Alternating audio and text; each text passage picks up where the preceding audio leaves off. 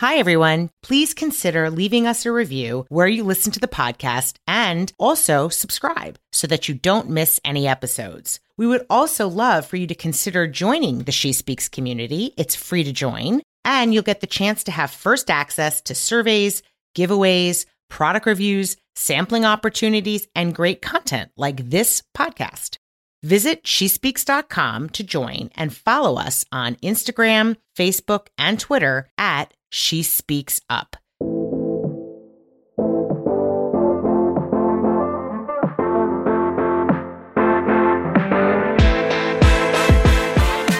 Welcome back to the She Speaks podcast. Hope you're all having a wonderful week so far. So today's guest may be someone who you already recognize and know. She is a television personality, a multi-best-selling author, a finance expert, a journalist, and the creator and host of an award-winning podcast called So Money. She has a new book coming out in the spring called A Healthy State of Panic.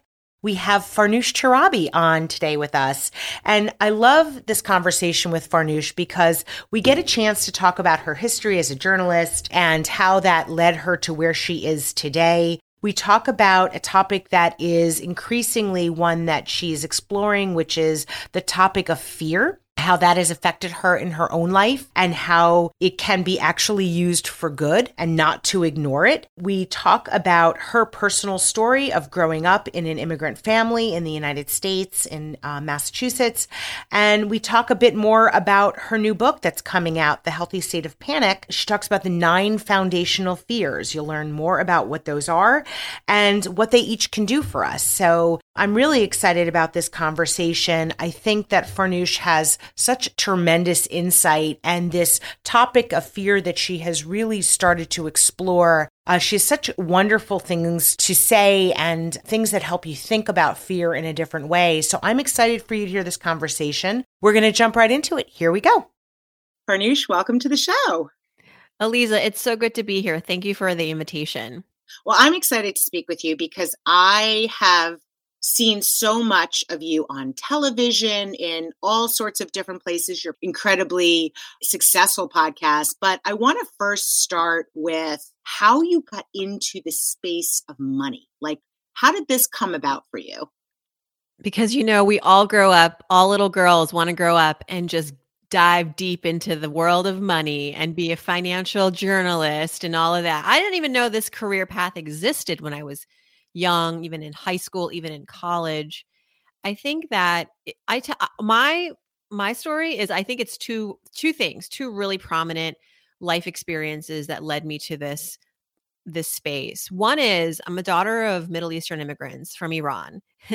And if anybody knows an Iranian family, you probably have been fed well, but you've also have picked up on the fact that they love to talk about money and real estate and investing, and they're very entrepreneurial. I mean, particularly the cohort that immigrated to the U.S. during the revolution, like all immigrants who were seeking asylum and political security and a new life, like you kind of have to start from scratch, right? And so a lot of entrepreneurship came out of the Iranian immigrations from the late 70s and on. And so growing up in that community, money was not taboo. Money was something that we valued, that we talked about, the good and the bad. There were arguments, there were pleasant conversations. And so I got a sort of a front row seat to the world of money, at least some aspects of it from a young age. And so I grew up with this fluency. So that's one thing. Let's park that over here. And then there was this other, I guess, pull that I had in life, which was to be a journalist. And I really love to storytell, and I love communicating. I love performing, all of that. And my parents weren't really going to encourage me to go be like a drama person, an actor. They just were like, you have 3 fields you can pursue. It's like law, medicine, engineering, maybe entrepreneurship. But this idea of becoming a storyteller journalist wasn't something that they thought was a viable long-term industry to be in. And I get that, but I went for it. It was a big sort of moment in my life where I felt like I was going against, my family's hopes and dreams for me, but it worked out. But what I discovered quickly in pursuing journalism, you have to pick a niche. You really do, because you can't just be like, "Hi, I'm a storyteller," and just show up. They go, "Okay, what are you passionate about? What are you interested in?" You really have to carve your space in that world, at least in the beginning, to just get your wheels turning. And I had a finance degree actually in college because I wanted to, as the good Iranian daughter, study something in college at least that would get an ROI, that would, like, I'm going to study business. I'm not interested in medicine or law or engineering, but business. Okay, this seems like maybe up my alley. And then on top of that, I didn't see a lot of women in the business school, particularly in finance. And I thought, and I just knew, I think because I always grew up different, that I saw the opportunity in that. I saw the opportunity to show up and be the odd woman out, but at the same time be maybe celebrated for that. The university was really trying to encourage more women participation in certain disciplines like finance and engineering. So I felt like I would show up and at least it would be a good thing to be different. And it was. But I realized I didn't want to study finance. And that's when I turned to journalism. But I had this finance background. So I thought maybe I'll focus my journalism on business and money because I have this academic background. I also saw how it was less competitive, honestly, for a journalist to go, and at the time, this was early 2000s, to go into financial journalism. Everybody wanted to be, political journalist, an arts and culture journalist, more sexy, fun, colorful things. And I was like, no, I'll cover bonds. I'll cover mutual funds. I saw an opportunity to, at least the door was open. So I went in, and it was an opportunity to just quickly start my career in finance, in journalism and in personal finance journalism, not knowing that I would want to stick with it forever. I thought, well, it's just an in. But once I was in, I recognized that all that fluency I had as a kid with money, combined with my studies, combined with recognizing the opportunity to serve an underserved market of young adults who knew nothing about money, who grew up without maybe the background that I did. It was a moment, right, to step in and be that person to communicate and educate those people through writing and other sorts of media. And so to answer your question, it was a confluence of things starting from my childhood all up to college. And then, just being aware of the fact that sometimes opportunities are not as obvious as they may seem. My classmates wanted to do other sorts of things with their journalism degrees that were maybe more, again, like exciting or would take them to more interesting places. And I said, I'm gonna use what I got, and it worked out. And then as I got into it, I recognized, thanks to working with other people who were further along and had a great track record and were great role models, how to almost be entrepreneurial within this space. So in journalism school, we learned how to pursue journalism. You got to pick your lane. Are you going to be a writer? Are you going to be on TV? Are you going to have a radio show? Like, what's your lane? And I don't like lanes, I like to I'm a good driver, but I'm when it comes to my career, I'm not good at sticking to a lane in terms of, at least as a creator, right, how to present. And I want to share the stories in all the ways, because that's how you ultimately connect with people. So I've had moments in my career where I've worked for companies, but also had my own stuff going on the side. That's currently my setup, working for CNET Money and Red Ventures, but also they've approved my ability to continue doing workshops and books and all the things. And so I think we're getting a little off topic, but I think for your audience, this is a huge learning that I had growing up in my career, the importance of never being afraid to branch out. And I'm 42 now, and I'm always trying to find a new way to reach an audience. So I want to talk about for a moment how you described your upbringing and how that influenced your comfort with talking about money.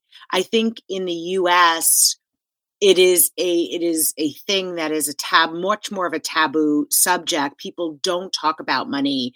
And what we do a ton of research with our community of women. And one of the things we hear loud and clear from women is that they did not grow up feeling like talking about money was a topic that was comfortable. And so when we do surveys and ask people about money, talking about money, women just seem to shy away from it, or they have historically, but there's a growing recognition that they need to be educated. There's a stat that women outlive men by 7 years on average. We have the wage gap that still exists and is depending on your background as a woman, how much further away you are from what let's say a white man makes in the US. So there are those types of things. Plus there's the investment gap, right? That women tend to not feel as comfortable investing. They're not investing as much. Although we do work with Fidelity, and they just brought out some studies over the last, I want to say the year, that showed that on average, women are actually better investors than men are. But women don't know that, and we don't think that. So my question for you is, what is a good way? So let's say a woman feels like they recognize that they have not had the training. They weren't raised in an environment where it's okay to really understand what's going on with money. And in fairness, like our schooling in the US, there's no class about how do you invest? How do you manage your money? I never had that. And I went through a lot of schooling in this country. So let's say you're a woman who's recognizing you need to get control. You want to think about investing. You want to think about retirement. You want to think about those things. What is a good way for a woman to just get started with that and enter in a place that is comfortable? Well, it sounds like she's already, to your description, done the really good baseline work of knowing how important this is and not putting it at the bottom of your to-do list. Like, this is a priority in your life. And on top of that, I want to say it's important for women to recognize that there is nothing wrong with wanting to be wealthy, wanting to be financially independent, and prioritizing your financial independence above many things. You carrying that desire for financial independence into a relationship, into the company that you work for with. Okay. So that's also important. I think that there's something in the air, right? And there's a lot of reasons for that. But I think, primarily it's because we haven't really been invited to this conversation of money since recently. I mean, we think about how long we've been existing, and then just how long women have had, for example, the opportunity to open up a little credit card without a man co-signing. I mean, we're talking 1970s. So if we're talking about trying to unwind from this cultural pressure and the patriarchy and all of that, I mean, that takes diligence, it takes time, but it starts with us recognizing that there is nothing wrong with a woman being thoughtful and mindful and prioritizing her money, and being loud about it. We shouldn't be hiding about the fact that we really want to save or we want to invest, because that gets us nowhere. So in terms of resources, in terms of how to start, I think we are in like sort of the golden age of personal finance content. When I started in the early 2000s, we had magazines, we had a few books. We didn't even have blogs, right? And now, goodness, we have podcasts, we have so many books, we have so many social media accounts. If you're looking for who to follow and you want to find someone who really speaks to you because maybe she looks like you, or she had a similar financial journey, or she's doing the things that you want to do, there's no shortage of those sort of rich content leaders and thought leaders in personal finance. I think that there is also this caveat of making sure you know who is trustworthy, because there are so many options and not everybody, I think, is equally credentialed or equally, quote unquote, expert in the field. So I would always make sure that this person is coming to you with not just a social media, but maybe they have other real concrete offerings like a book, a podcast, a well up-to-date blog, this is not just a means to an end to sell a product to you, but that this is really, they're in it for the community, for the connection, for the literacy, first and foremost. Yeah. Yeah. I love that advice. And, one of the things that we've heard from women when we talk about this topic and we ask them about the topic of money is because as women, we are frequently putting others in front of ourselves. We have women say, well, I can either save for retirement or I can pay for my kids to go to college and the things that they're looking for.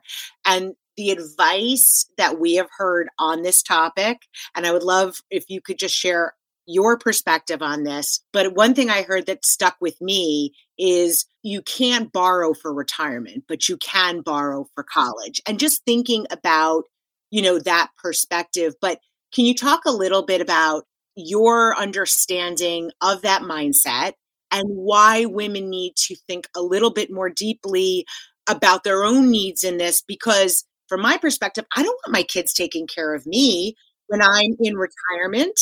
So can you share, you're way more educated on this than I am. That's my layperson's perspective. But can you talk a little bit about that? Because I do think that's a hindrance for a lot of women who know that they need to save for retirement, but they have this very strong competing priority, which is their children.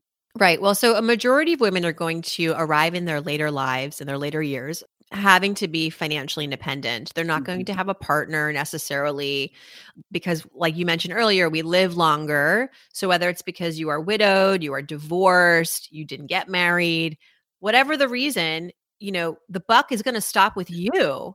And I think that the irony of hearing about how a mom, or I hear it from dads too, well, I'm going to mortgage the house, I'm going to refinance the house, I'm going to take out all my savings to send my kid to college, or I'm going to save in my 529 plan before I put money in the 401k. I think the irony there is that you are setting up your kid for maybe short-term success, but long-term failure. Because what's going to happen when you arrive in retirement with not enough? Ever heard of the sandwich generation? My contemporaries right now in the Gen X cohort who are taking care, and even the millennials who are in their early 40s who are taking care of aging parents and their kids, because their aging parents maybe did pour all of their savings into their comeuppance. So you don't want to repeat this cycle. And yet we encourage generational wealth, and we want to make sure that we're setting up our kids for success, but not at the cost of your financial failure. That's not, that math doesn't math. And I have a lot of empathy around this because I'm a mom of two, and I know that of course we would die for our children. Why wouldn't we save more for our children, right? But that's not what I'm saying. I'm not saying forget your kids. I'm saying that there is a penalty when you don't save for yourself and only save for your kids. It's going to harm not only you, but potentially your kids in the future, because then you are going to need their help.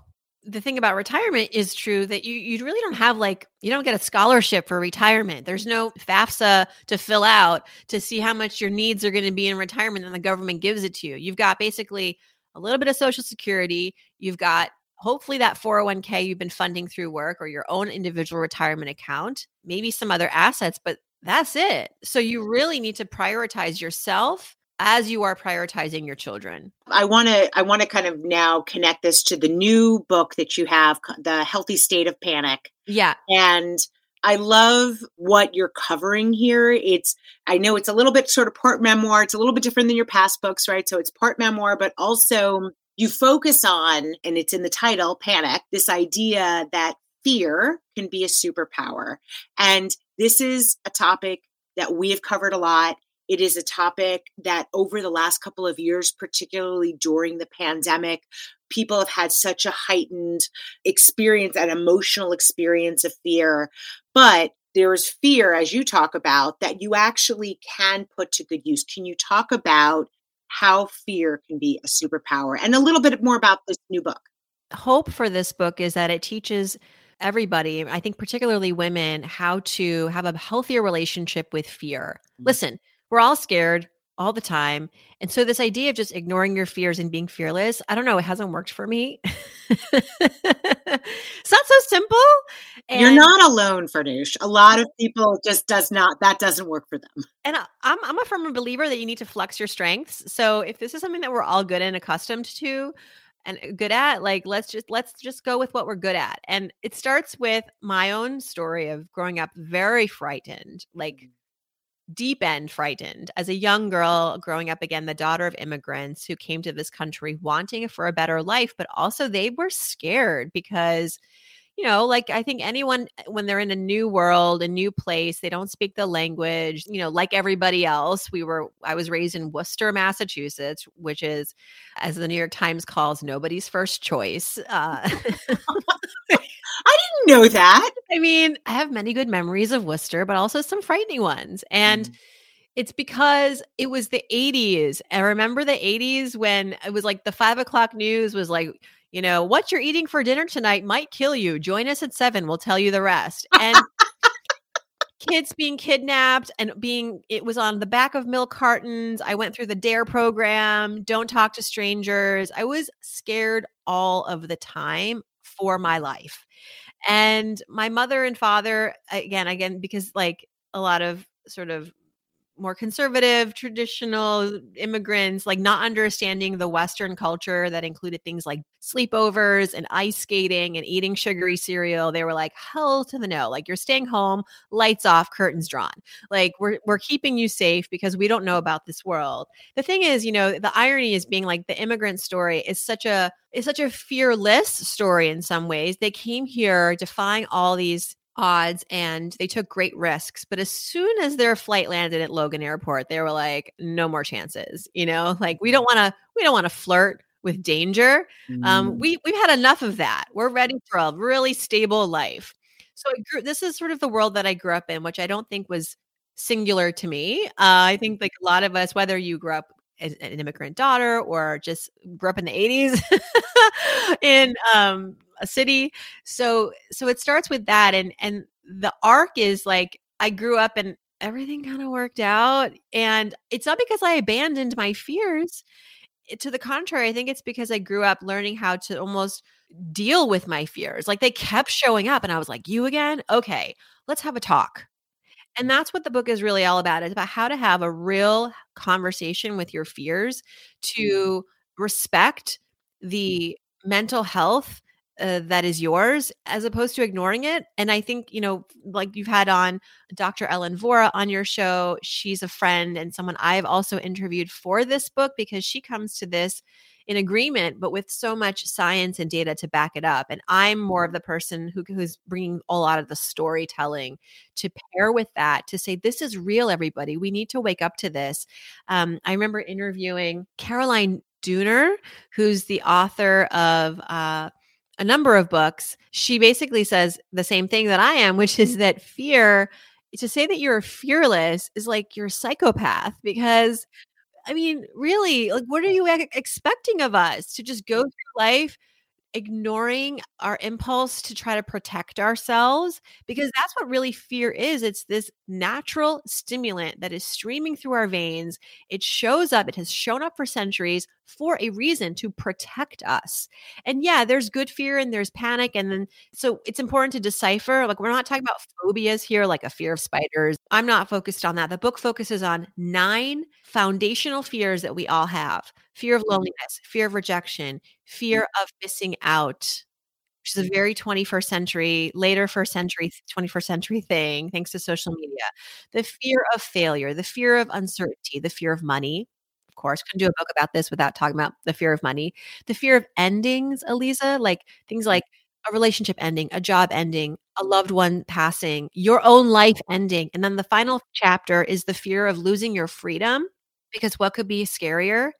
My theory is that when we can sort of have an emotional maturity with these other 8 fears, that we can arrive at really tackling the fear of losing our freedom with power. Whether you're a woman in Iran right now who is really, really like going to the extremes to protect her freedoms, she is scared.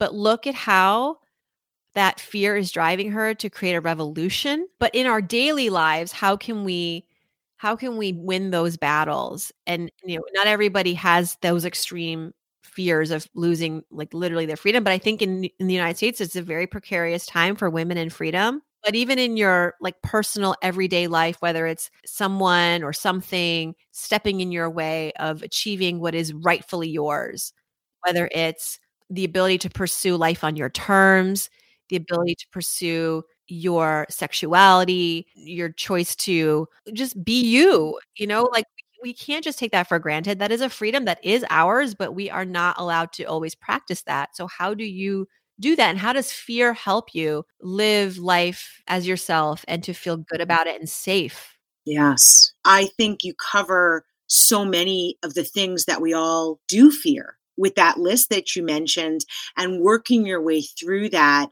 but also recognizing that it's okay to fear. It's our instinct, right? It's our instinct to keep ourselves safe. Fear is an instinct. It is. And I'm sorry, but the world's a scary place. Interesting. I had an interesting revelation. I feel like most of the people who have ever told me, or quotes that I've read that have said things like, fear nothing but fear itself, happiness is on the other side of fear. Who are these people? White men. I'm sorry, people with privilege. It is such a privilege to not be able to have fear, to just walk through life and do whatever you want, but there are consequences to that, real consequences. And I'm sorry, but Yes. I don't want those consequences. And maybe that makes me a scaredy cat. Well, so be it. In Farsi, there's a word that I was given as a nickname because I was the scared kid all the time. And it was tarsu. I was a little tarsu. Tarsu means scaredy cat. And I want to bring that word into the public domain and just say, be a proud tarsu. Tarsu is nothing to be ashamed of. And when I was growing up, people would always joke and say, "Oh, she's," they thought that I thought I was weak for having fear. Really, I mean, it makes me so sad to think how I was underestimated, undermined, laughed at, and I regret nothing. I regret none of those crazy impulsive things that I did as a kid because I was scared, because I ran out of my class in kindergarten when an unknown teacher claimed to be the substitute. And I was like, what? No one told us there was going to be a man showing up to teach us. Where's my lovely teacher who and I was so scared because my mom said, don't talk to strangers. And I thought that meant don't talk to men that you don't know. Cause I just, that's who I equated. I thought women were safe and men were dangerous. Yeah. And, I ran out of that classroom screaming. It led to a parent teacher conference. They were like, what's going on at home? She's always scared. There was another moment where I threw myself on top of a vehicle that was on. I was 5 years old. I was 5 or 6 years old, and I was left with my mom's friend who was babysitting me. And I was with her daughter who was a little bit older. We were in their house, and she said to us, "I'm going to go to the store." I said, "Okay, I'll get my jacket." And she said, "No, I'm going to leave you here by yourselves." We were 5 and 7, I think, or 4 and 6. I can't remember. This was the 80s though, Elisa. Yeah. This is a different time. This is a different time. So no shame on this woman. This is what was culturally normal.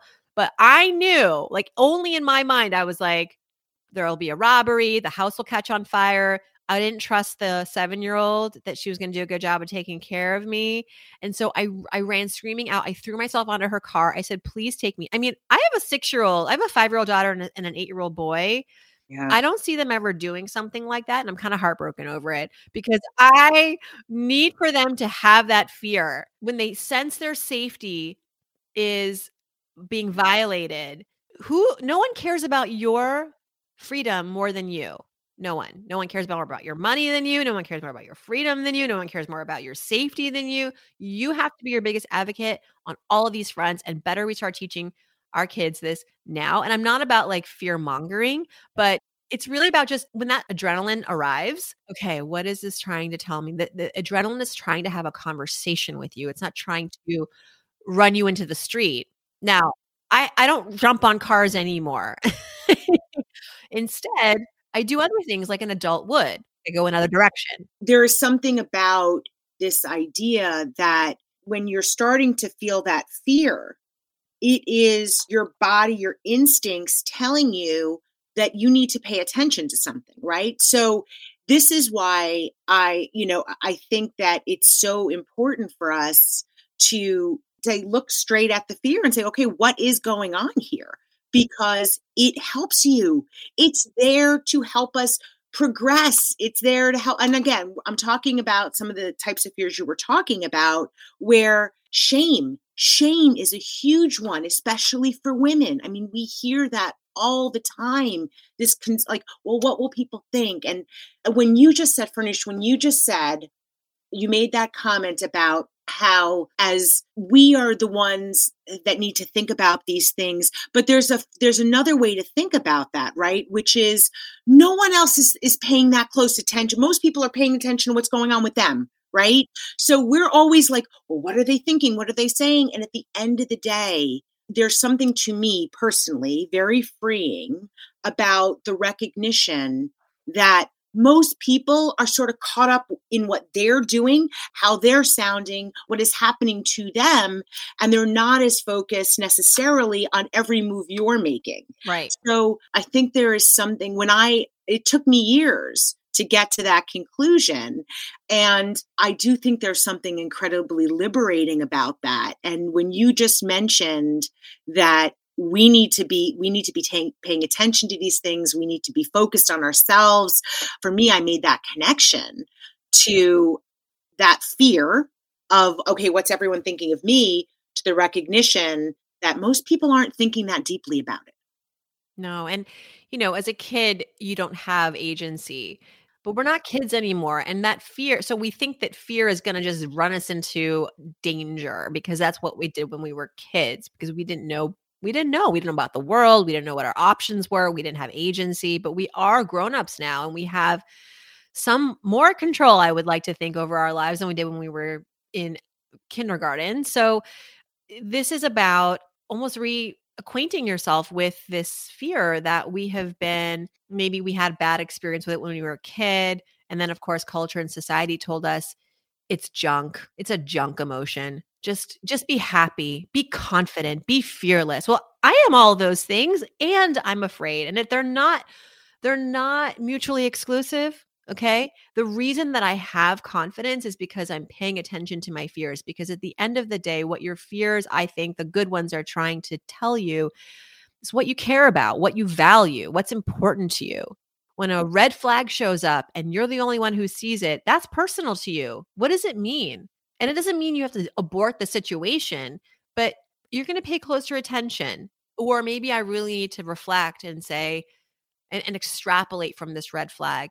I know this because so many times I have ignored the red flags, and I have then months later been like, if you think that you have no one to blame but yourself if something goes bad because you saw this red flag early on, then that's a good sign that maybe you need to slow down, change directions, take a pause.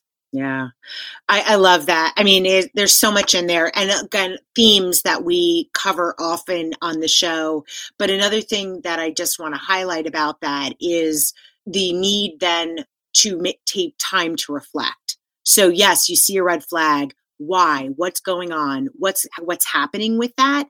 And that self-awareness, I think, is so important that we take the time to reflect on it and really understand what's going on there. You might, as you said, discard it as like, okay, but you've now actually taken the time to think about it and reflect on what is going on. Why are you concerned? And I think that is, one of the things we hear the most about is that this need for self-awareness and reflection.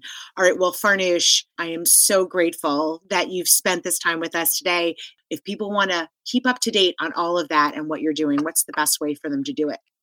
Well, thank you so much for having me. I wish I had all the time to get into all of these topics. You can follow my work on the podcast. It's called So Money with Farnoosh Torabi. It's 3 days a week. I answer your questions on Friday. So if there's anything you want to get my 2 cents on, you can direct message me on Instagram. You can email me, farnoosh@somoneypodcast.com.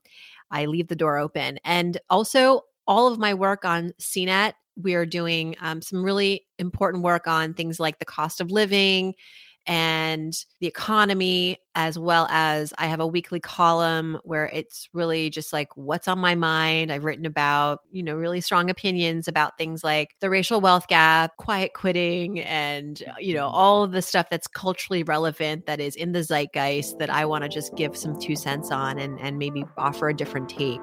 Thank you. We really appreciate your time today. Thanks, Aliza.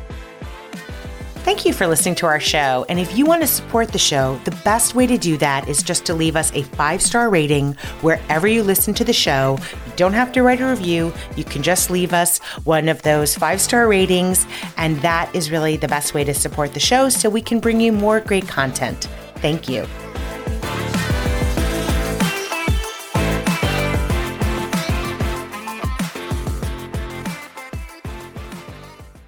Thank you for listening. If you're an influencer or a brand that wants to work with us, please feel free to email us at info@shespeaks.com. Until next time.